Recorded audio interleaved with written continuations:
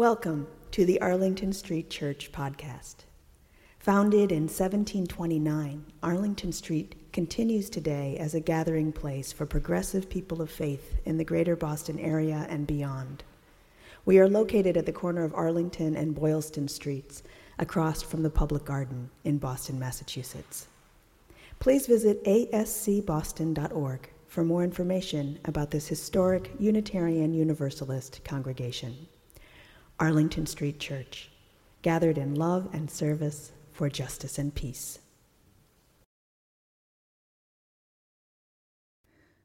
What happens when we blur the distinction between ourselves and others? When we find ourselves feeling what another is feeling? This is empathy. It can be absolutely paralyzing, or it can surface what is humane in our humanity. Sympathy is caring.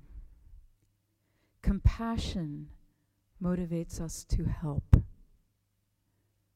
Empathy is a deep dive into another's experience. Empathy is seeing with the eyes of another, listening with the ears of another, feeling with the heart of another. Earlier this month, Cam and I taught a 2-day course on animal rescue. On the first morning, she showed the film Peaceable Kingdom. In one scene, a farm is condemned and all the animals must be removed.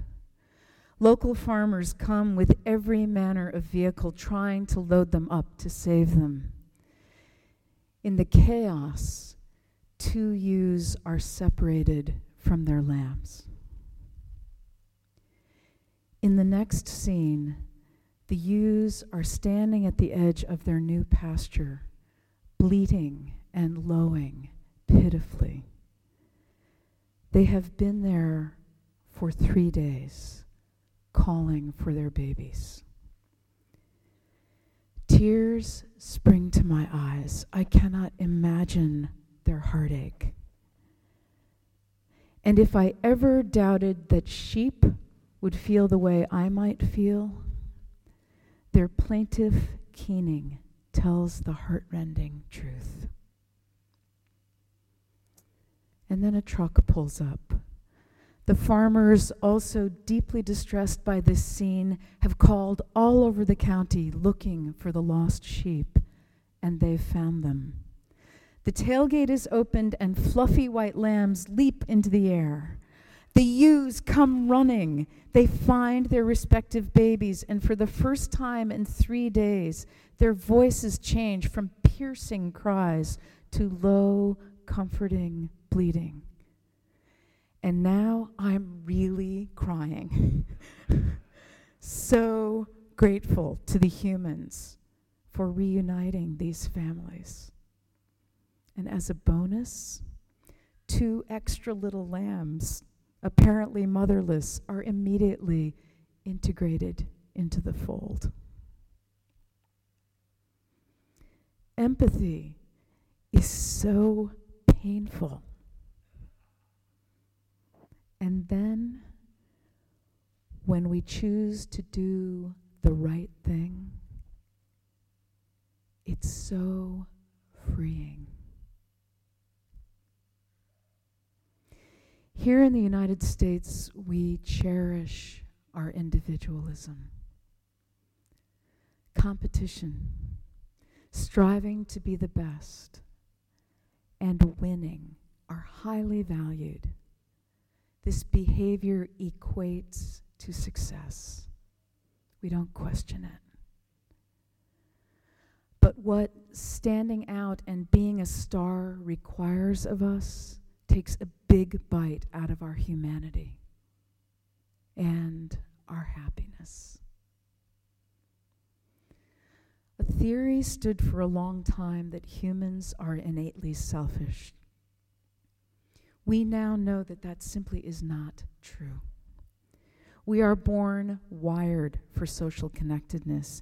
And it turns out that empathy, that capacity to put ourselves in each other's places and really feel what it feels like, empathy is a key to happiness. All the latest neurological research shows that humans derive more happiness from cooperating with others than from winning alone. Scientists have discovered the social brain, which lights up to show that we are driven by something beyond self-interest. It's been proven that caring relationships are one of the biggest predictors of happiness, well above having money. Last week, Kem and I took 16 teenagers on a service trip to Best Friends Animal Sanctuary in Kanab, Utah. There are 1,700 rescued animals in residence. There's a lot of cleaning up to do.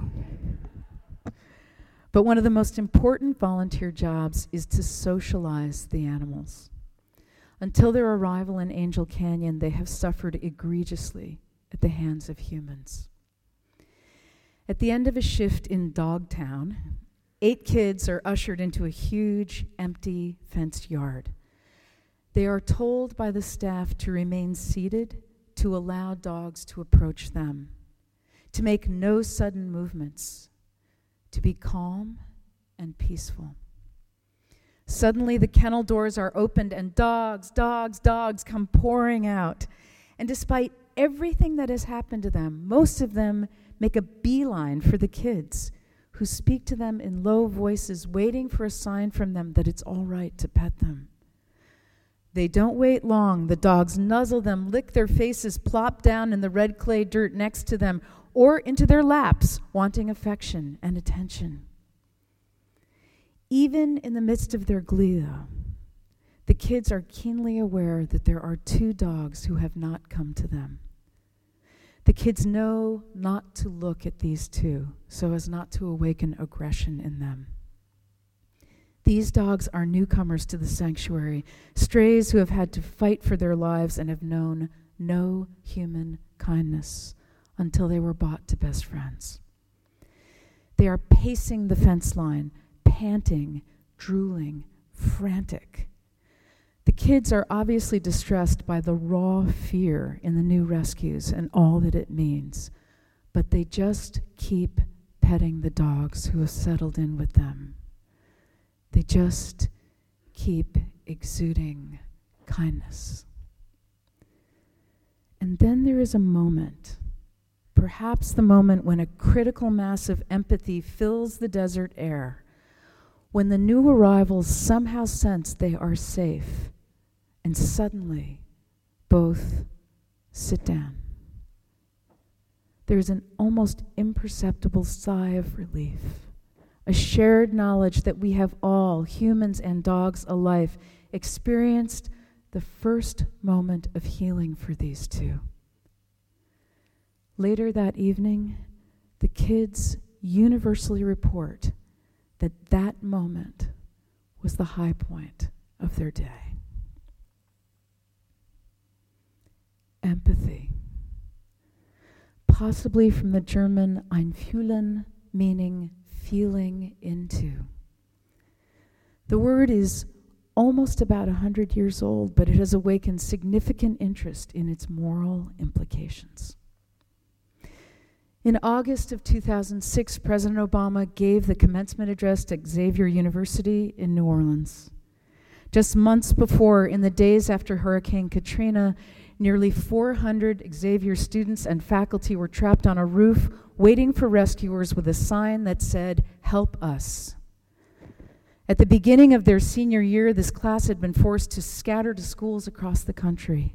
That January, against all odds, their remarkable president, Norman Francis, had overseen the reopening of Xavier.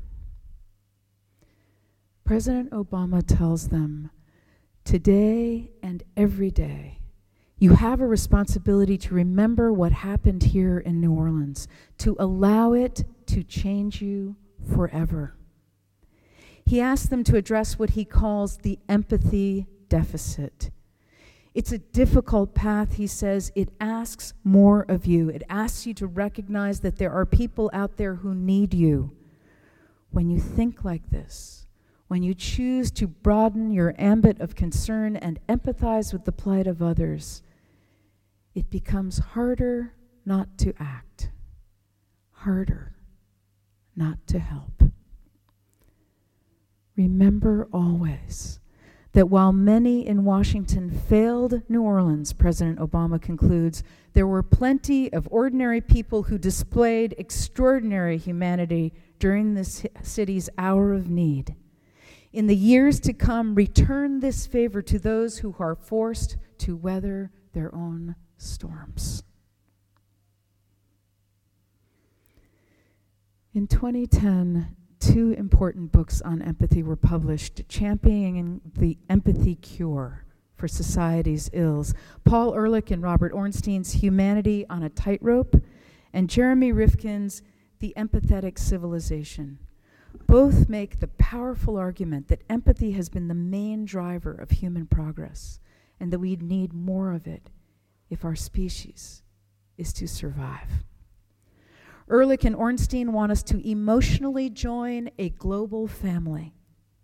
Rifkin calls us to make the leap to global empathetic consciousness.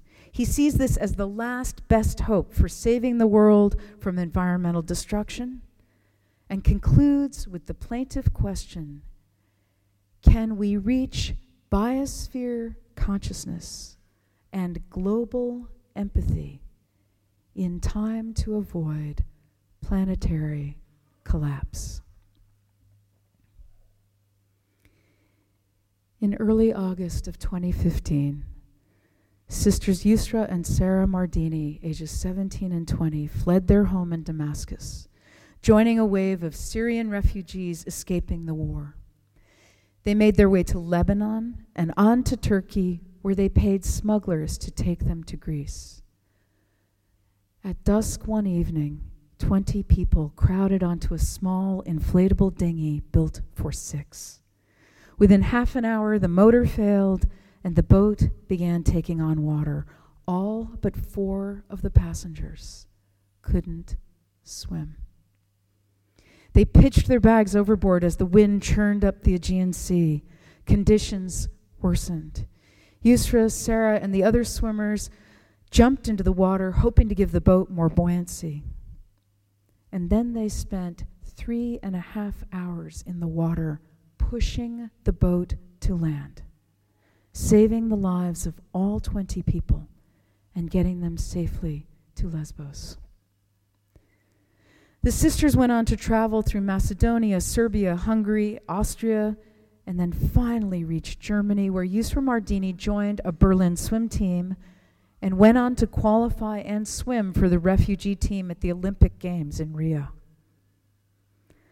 I want everyone to think refugees are normal people, she says, who had their homelands and lost them, not because they wanted to run away and be refugees, but because they wanted to live and had dreams in their lives, and they had to go.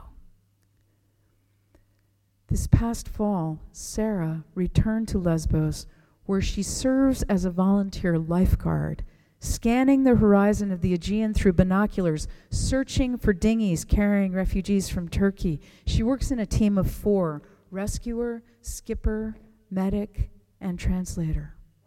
Out on the water, Sarah is often the one who calms refugees, many of whom cannot swim.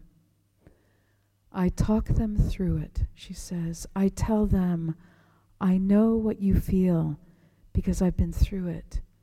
I lived it, and I survived. And they feel better because I am a refugee just like them. Most people feel an aversion to empathy. The sheer magnitude of suffering can be overwhelming, immobilizing. But again, caring and connection and kindness are by far the happiest choice. One more story. Best Friends Animal Sanctuary. You can bring home a rescued animal to spend the night in your cabin, to give them an opportunity for socialization and to give you the fun of a sleepover. On the first evening, I went to Dogtown headquarters to pick up an overnight guest for the kids. The woman behind the desk offered me a dog named Bagel, a very nice mixed breed who will almost certainly be adopted very soon. I knew the kids would love Bagel, but I asked her if she had a dog who might not be the first one out. She told me there was a black Mastiff mix named Bull who had been found wandering on the nearby Navajo reservation.